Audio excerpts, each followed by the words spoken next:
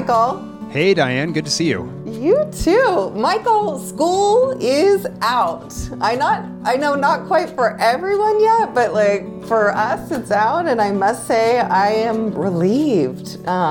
This has been the most challenging school year of my career and quite my life.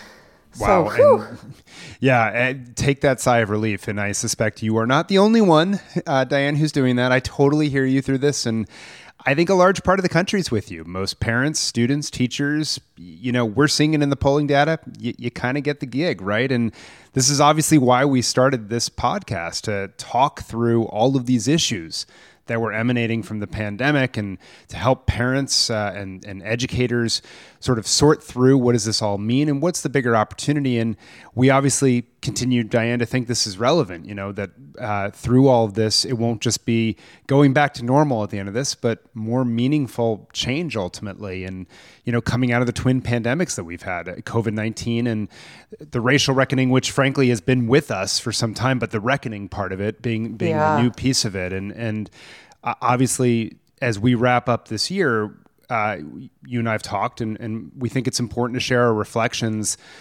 through four themes that we both noticed was recurring several times in our episodes this year. So hopefully this will work for our listeners. But before we dive in, I'll make one announcement to folks, which is this is going to be our last podcast of the summer. But we won't be gone for long, that means. It's going to feel like a hiccup, right? Because we're going to return in August, and we already have a date set when we're recording. It's August 10th, live at ASU GSV Summit. And for the first time ever, Diane and I are going to be in person together recording this. And I'm looking forward to it, right? We have a lot of topics that we want to tackle, and with people back in school buildings for the most part. And people still wrestling with all of what does this mean?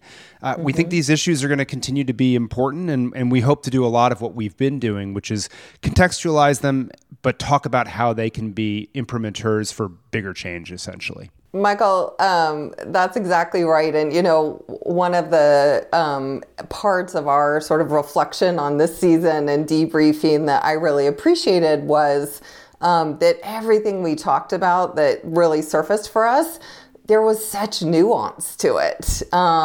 And what I noticed is we just really welcome that nuance. And, we often talk about how all the easy problems in the world have been solved and only the hard problems are left. And it turns out hard problems have nuance to them. And so, I just want to start with that before we dive into these four kind of thematic areas or these were things that kept coming up over the course of the season. We would end each discussion about them saying, oh my gosh, we could spend another 2 hours on this easily, And so we want to surface them not only as sort of a reflection on the end of this season, but as a springboard. When we return in August, we think these are going to be front and center again, and that they deserve to continually be discussed and mined for the richness and the nuance that need to be there if we're going to really move things forward. And so with that, without further ado, I'm going to ask you to kick us off with our first one. Yeah, first theme. Well, I think it's perfect for this topic, Diane, because it's a place that has lost all sense of nuance, which is our politics.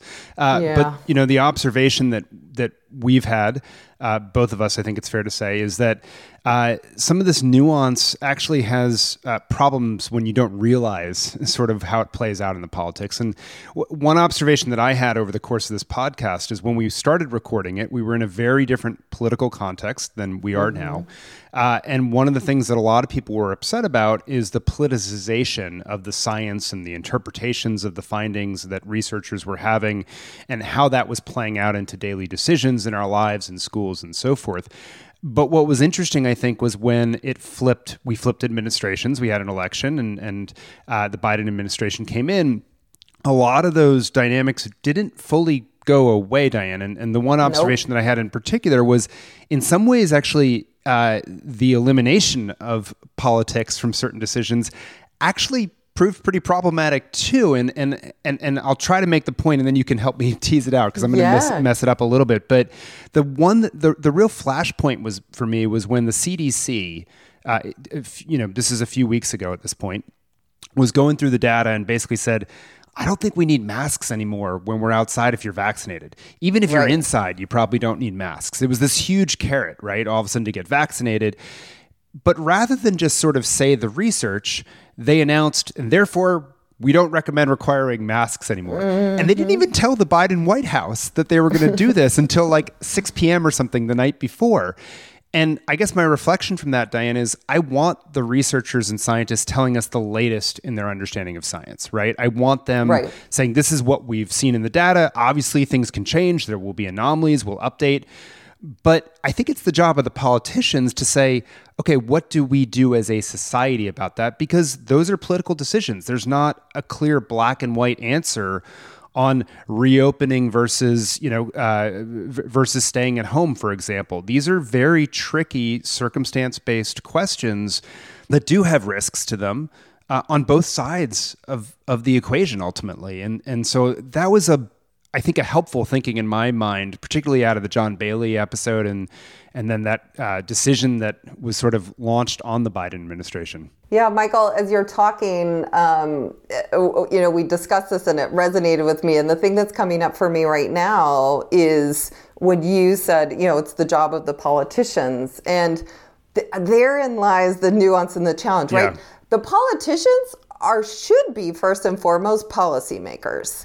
And the reality is education is a heavily regulated, policy-driven endeavor. It is what it is. We're dealing with all of the children in our nation. We're dealing with, a massive scale institution.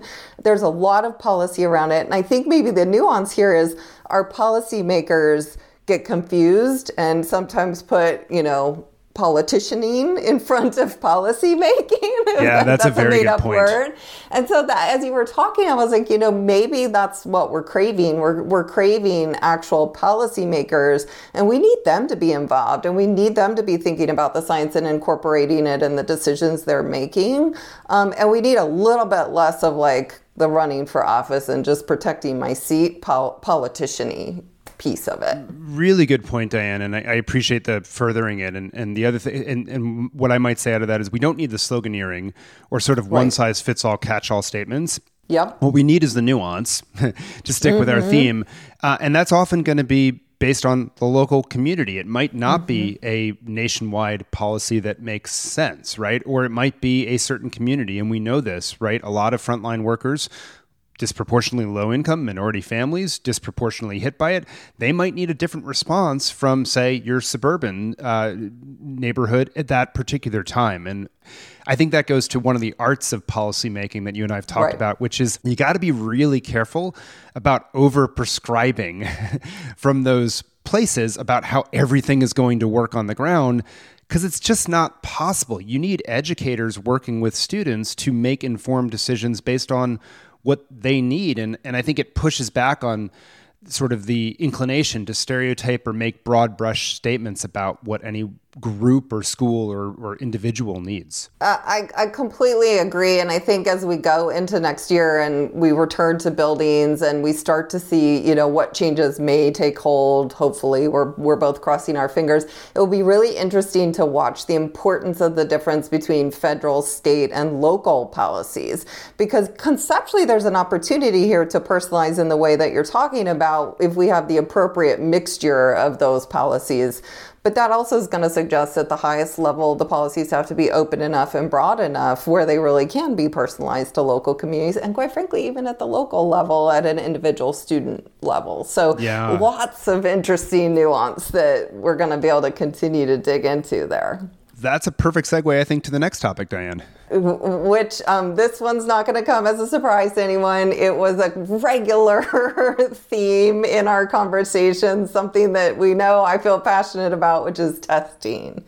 And I think, Michael, I actually think testing is going to continue to be big. I am growing more and more convinced that this is maybe the biggest, most important lever we have for change going forward. And like it's the theme of this episode, only if it's nuanced, only if we, there are at least two sides.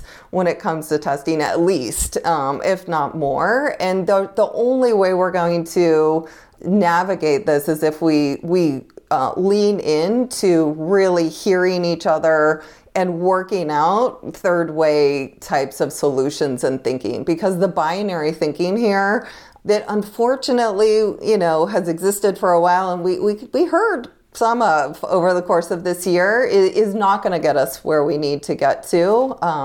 And so, I know.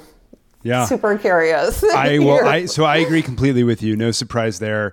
And, it's interesting. There was a vignette that occurred recently. I was hosting this webinar for OutSchool, which is one of the organizations that has put lots of online classes out there for students to be able to synchronously take. It's pretty neat place, actually, I'll say. And it was with four educators that I was hosting. And one of them was the director of testing in his district, a small district in New Mexico. Actually, I believe uses Summit Learning for their platform. And then a woman who used to be an educator in Puerto Rico, I believe, and now is the president of an association focused on Latinx students. And she was just emphasizing we need data to improve teaching and learning in the future. And he, on the other hand, was like, we got to get out of the current testing regime. Like, this is just broken, and went on and on and on. And finally, I said, I got to call you guys on this because it sounds like you're arguing against each other, but I want to double click on both of your points. And so I went to him first and said, are you against all kinds of testing? And he said, no. Gosh, I'm so glad you asked. That's not what I meant. Of course, testing is important for learning, but I want bite-sized, authentic, tests that are like in the moment, not 2-week on grade level exclusively tests that we don't get the results back and maybe test things that aren't as important perhaps as other things that we should be working on with students. That's what I want. And then she said, I'm totally in agreement with you. Like, I don't like the current testing either. The data is too backward looking. It's too ex post facto. And then they both said, and we need to use that to drive toward mastery learning. And I guess I reflected on it, Diane, because it felt like, wow, it sounded like two totally different poles in the conversation, right? Pro-testing, anti-testing, data, right? You double clicked and there was actually a fair bit of agreement there. And I think it points to, I think it goes back to the first conversation on the local control, that this may play out differently in different localities as long as there's some sort of light third-party standard just to keep things reliable and valid in these tests. But I know you're playing with this right now, aren't you? I was going to say, Michael, along those lines, California made some interesting decisions. Each state made some decisions this spring. The federal government did not release states of administering spring tests this summer, even though kids had been out and whatnot. We had talked a lot about that and traced that, and we're wondering what was going to happen. It was sort of a late decision, but California actually created an opening for school districts and schools to use alternative assessments. So they offered choice. They said, school districts, you can give the state assessments. They shortened them slightly and they were available online. Or if you can have an assessment that meets these 4 criteria, essentially is able to compare student groups to each other, actually meet, is aligned to state standards, is reportable to parents, et cetera. If you can meet these 4 standards, you can give an alternative assessment. And, I'm really excited to say that our organization was well positioned for that. We have, as you know, a project-based, mastery-based approach to things with built-in assessments. And throughout the spring, as a result, our students and our teachers were able to completely continue to focus on skill development and use these assessments for our accountability qualifying assessments. And I'm really excited. I'm sure that was not the right technical term. You can tell it's the end of the year. All of that to say, we're really tracking this closely. We're going to be sharing out about it. And so, that and other experiences, we're going to contrast that with the experience in Washington with our schools, where Washington State just decided to put off the assessments until the fall. So very different experiences. It will be interesting to look at the impact of that on students and families and communities and our knowledge of what's happened in schools. Two things occur to me, Diane, out of that. I'm just curious your quick take. One, because you operate in two different states and have two different testing regimes in effect, you're able, I suspect, more easily to take your local assessments, I'll call them, right? These point of time to figure out is there real mastery here or not, right. And better able to correlate it, I would suspect, across these sort of national normed assessments, because you're working across two different state testing regimes in effect. And then I guess the second question is, would you have been able to do what you did this year, like say 10 years ago, or was there an evolution that had to happen in Summit to get you to the point where you could have this, validity and reliability and comparability and so forth? Thank you for asking that question. The short answer is no, we weren't capable of this 10 years ago. And we have invested in educational model and an approach and a set of, a curriculum and a platform and data that enabled us to do this.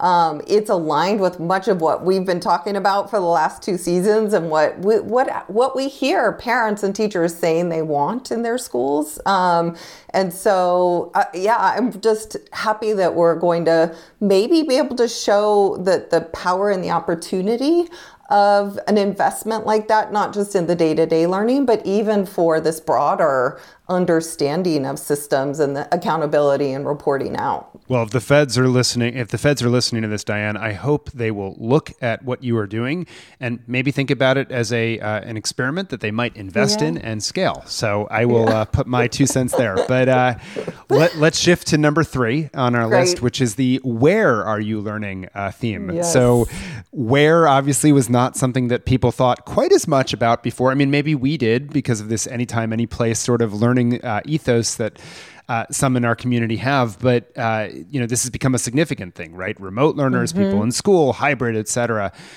And what we've seen over the last few weeks develop has been really striking because politicians, so I guess we keep coming back to number 1 unintentionally, but have been so concerned that so many families have, been scared to go back into their brick and mortar environments, and in an effort to get them back in, because they've concluded for the majority of students, and I think rightly so, they should be in brick and mortar schools to optimize their learning experience, to optimize for families, et cetera, et cetera. But to do it, they've basically said, we're going to ban remote learning or virtual schools, rather than say, like, we're going to make our brick and mortar schools awesome and show how safe they are that you want to be here. And we're seeing so many families, it's not a majority, but a significant minority, and they tend to be, by the way, lumped in minority communities, saying, we're not so excited about this. Yeah. And I'm personally tremendously worried about this. It reminds me a lot, I think I've told this story before, of what I saw in Korea, where they would just crack down on these private after-school hagwons, they call them, these after-school cram schools in effect. And families always found their way around the regulations. Yeah. They would do tutoring in cars instead of centers, like driving around with a tutor at 1 a.m. or something like crazy like that, rather than the real challenge, which is like, make the schools themselves really good and you'll get rid of this demand for these aftermarket of services. And I think the same is true here, but I'm sort of curious your take. Well, I think what you're surfacing, Michael, is what's so fascinating, both about the nuance of these topics, but also maybe politics, politicians went first because it really does infuse everything we're talking about here. I wonder if the motivation for a lot of these folks who are making these kind of mandates is truly around the families, or if it's around the people who work in the schools and the folks who are influencing that. And I wonder if these mandates are more about just really ensuring that the schools are open and that that's the default place. It's not super clear to me. It's probably mixed, across the board. But, when we look at those groups as well, there's a lot of teachers, there's a lot of school leaders, there's a lot of administrators who are people in our communities who are also parents who, I mean, this is really complicated stuff. And, you know, when you know, in my own experience, in our own communities, our folks who are from the global majority, they have been hit significantly harder by the pandemic. The experience they've had is fundamentally different, and quite frankly, the long history of their engagement with schools, as many folks have said, they weren't being served well before. And so why do I want to go back to the same thing again? And so I think this just takes us back to our initial hope has always been that this can be a catalyst for change. And most importantly, can we please have policy that is flexible enough and open enough that recognizes different families, different kids, they need different solutions. And so this rush to a one-size-fits-all for maybe a moment in time is really, it's so scary, Michael, that we might be going backwards. It's incredibly well said, Diane, because I think you're right. We could shut out a huge amount of flexibility that's important for a lot of families.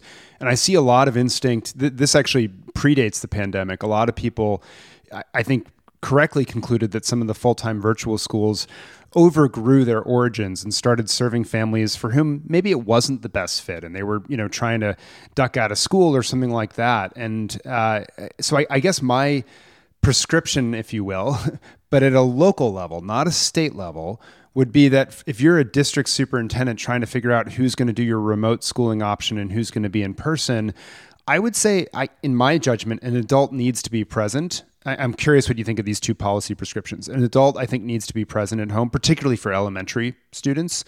It doesn't have to be the parent. It could be a guardian. It could be in a pod-like setting. Mm-hmm. There's a variety of ways, but I think there does need to be an adult.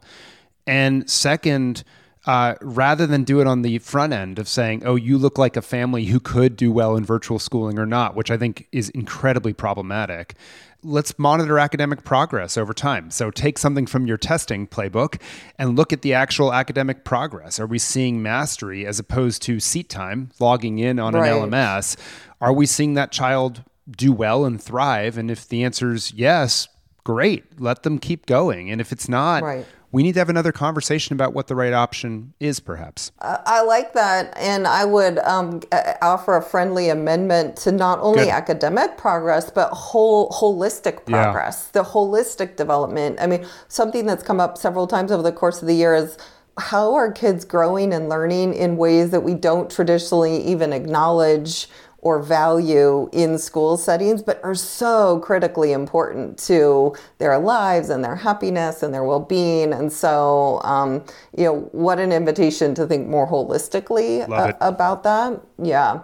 It's an interesting segue, I think, into our fourth theme, Michael, which is it subtly came up over the course of the year, and I'm hopeful that we'll actually be able to get more into it in our next season, which is this idea of how we should be thinking about and approaching improvements and change from the perspective of doing this with communities as opposed to communities. And so I think what we mean by that is, and if we go back to all three of the topics we just talked about, rather than policymakers or politicians or, you know, district superintendents or whoever it might be making unilateral decisions on behalf of people, how do we actually work together as local school communities and in collaboration to really honor and respect and hear all the perspectives and then design accordingly so that we can truly meet the diverse needs of everyone in our community. And that's a very different mindset and approach.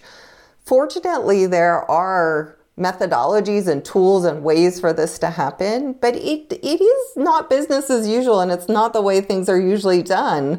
Yeah, so I'm just curious your thoughts on that. It's a really good point. I mean, it's interesting because something that you brought to my attention was that, and we talked about it in a previous episode, was summer school, that a lot of families aren't super excited actually about traditional summer school. And the 74 did a very interesting article with Anna Rosevsky Saavedra. I may have messed up that name. I apologize if so. And Morgan Polikoff, where they basically polled a representative sample of 1,500 K-12 parents to ask about how they felt about a range of practices. Mm-hmm. And what was interesting was that parents are not enthusiastic about in-person summer school.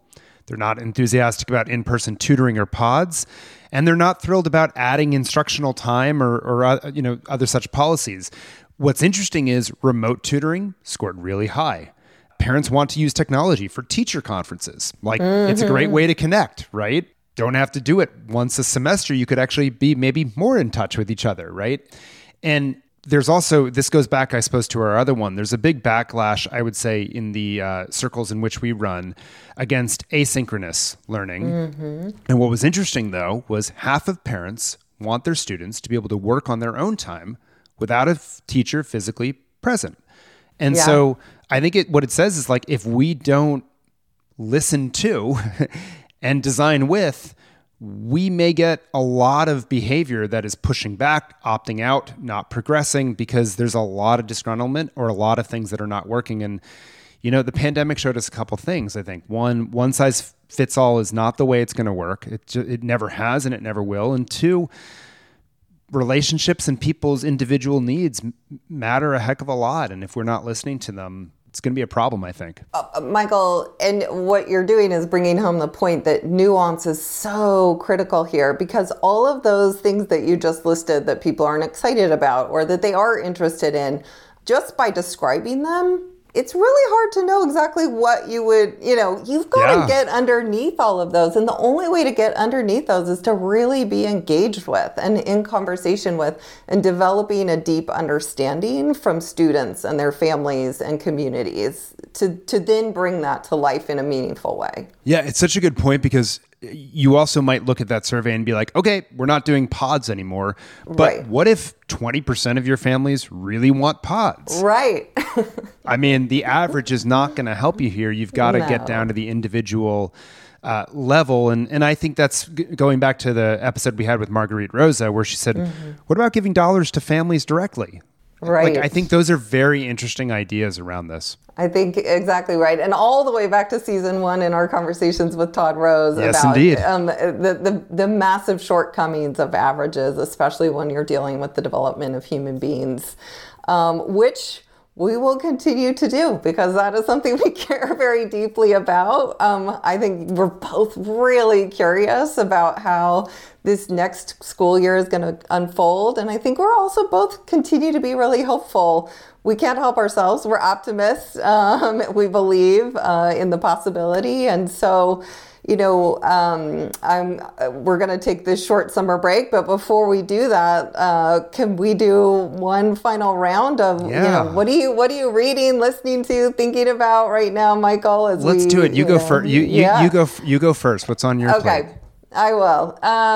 So I had a really hard time choosing this week because I've got a bunch of things, but I have to go for Crash Course, specifically Crash Course, Black American History, hosted by Clint Smith. For those who don't know Crash Course, I will say my son has always loved Crash Course, originally started by John Green, who's an author and former teacher in the history realm, has expanded over the years. These short, sort of 10-minute, fast-paced, really interesting learning segments available online, YouTube. I personally have always, I've watched hundreds of these with my son at this point. That's awesome. I have to rewind and watch them often. He seems to be able to process them better than I do, but there you go, different learning styles. I love this new series that they have launched, really helping us dig into Black American history. Clint Smith, who is a writer and a journalist and a former teacher, is an amazing host. I'm learning a ton. I'm so grateful for it. And, coming off this very historic weekend where we have a new federal holiday. And a really important day to really reflect on and observe the importance of Juneteenth, yeah, I highly recommend and am really enjoying Crash Course Black American History. Oh, I love that, Diane. I'll make a quick rec. This wasn't on my playbook to do, but John Fort, who's an anchor for CNBC, some of you may know, actually built a very neat course called The Black Experience in America because he felt like nothing out there was something that he could teach his children about sort of this experience that he saw unfolding. And so he created, it's an online course actually. And so I highly recommend people check it out. He's trying to get it produced and go bigger and bigger over time. But the ones that were on my radar, I'll do two quick ones. I'm reading actually a PDF of a book that'll be out in the next few weeks on the history of teaching machines by Audrey Waters. And it's a good read so far. And I'm a little less certain that the parallels to today's world are quite as strong as she might imagine them to be. But I don't want to judge yet. And it is a good read. She did a lot of primary research into how a lot of these psychometricians and philosophers and so forth basically developed these tools. And then the second one, I just have to report back. I did finish the Ben Franklin book. I finished all the Walter Isaacson's books, but then he came out with a new one called The Codebreaker. So I'll report back at the start of next year. Well, I appreciate that, Michael. I will keep an open mind about Audrey's newest book. I will do my best to do that, and I will wait for your report on Walter's books because I won't be reading those this summer. Sounds like a plan. And for all of you, just huge thanks for listening to Class Disrupted, for your comments, the writing that you've given to both me and Diane, giving us feedback. The ratings obviously help other people find the podcast, and we're just deeply appreciative to all of you. And we'll look forward to seeing you in August.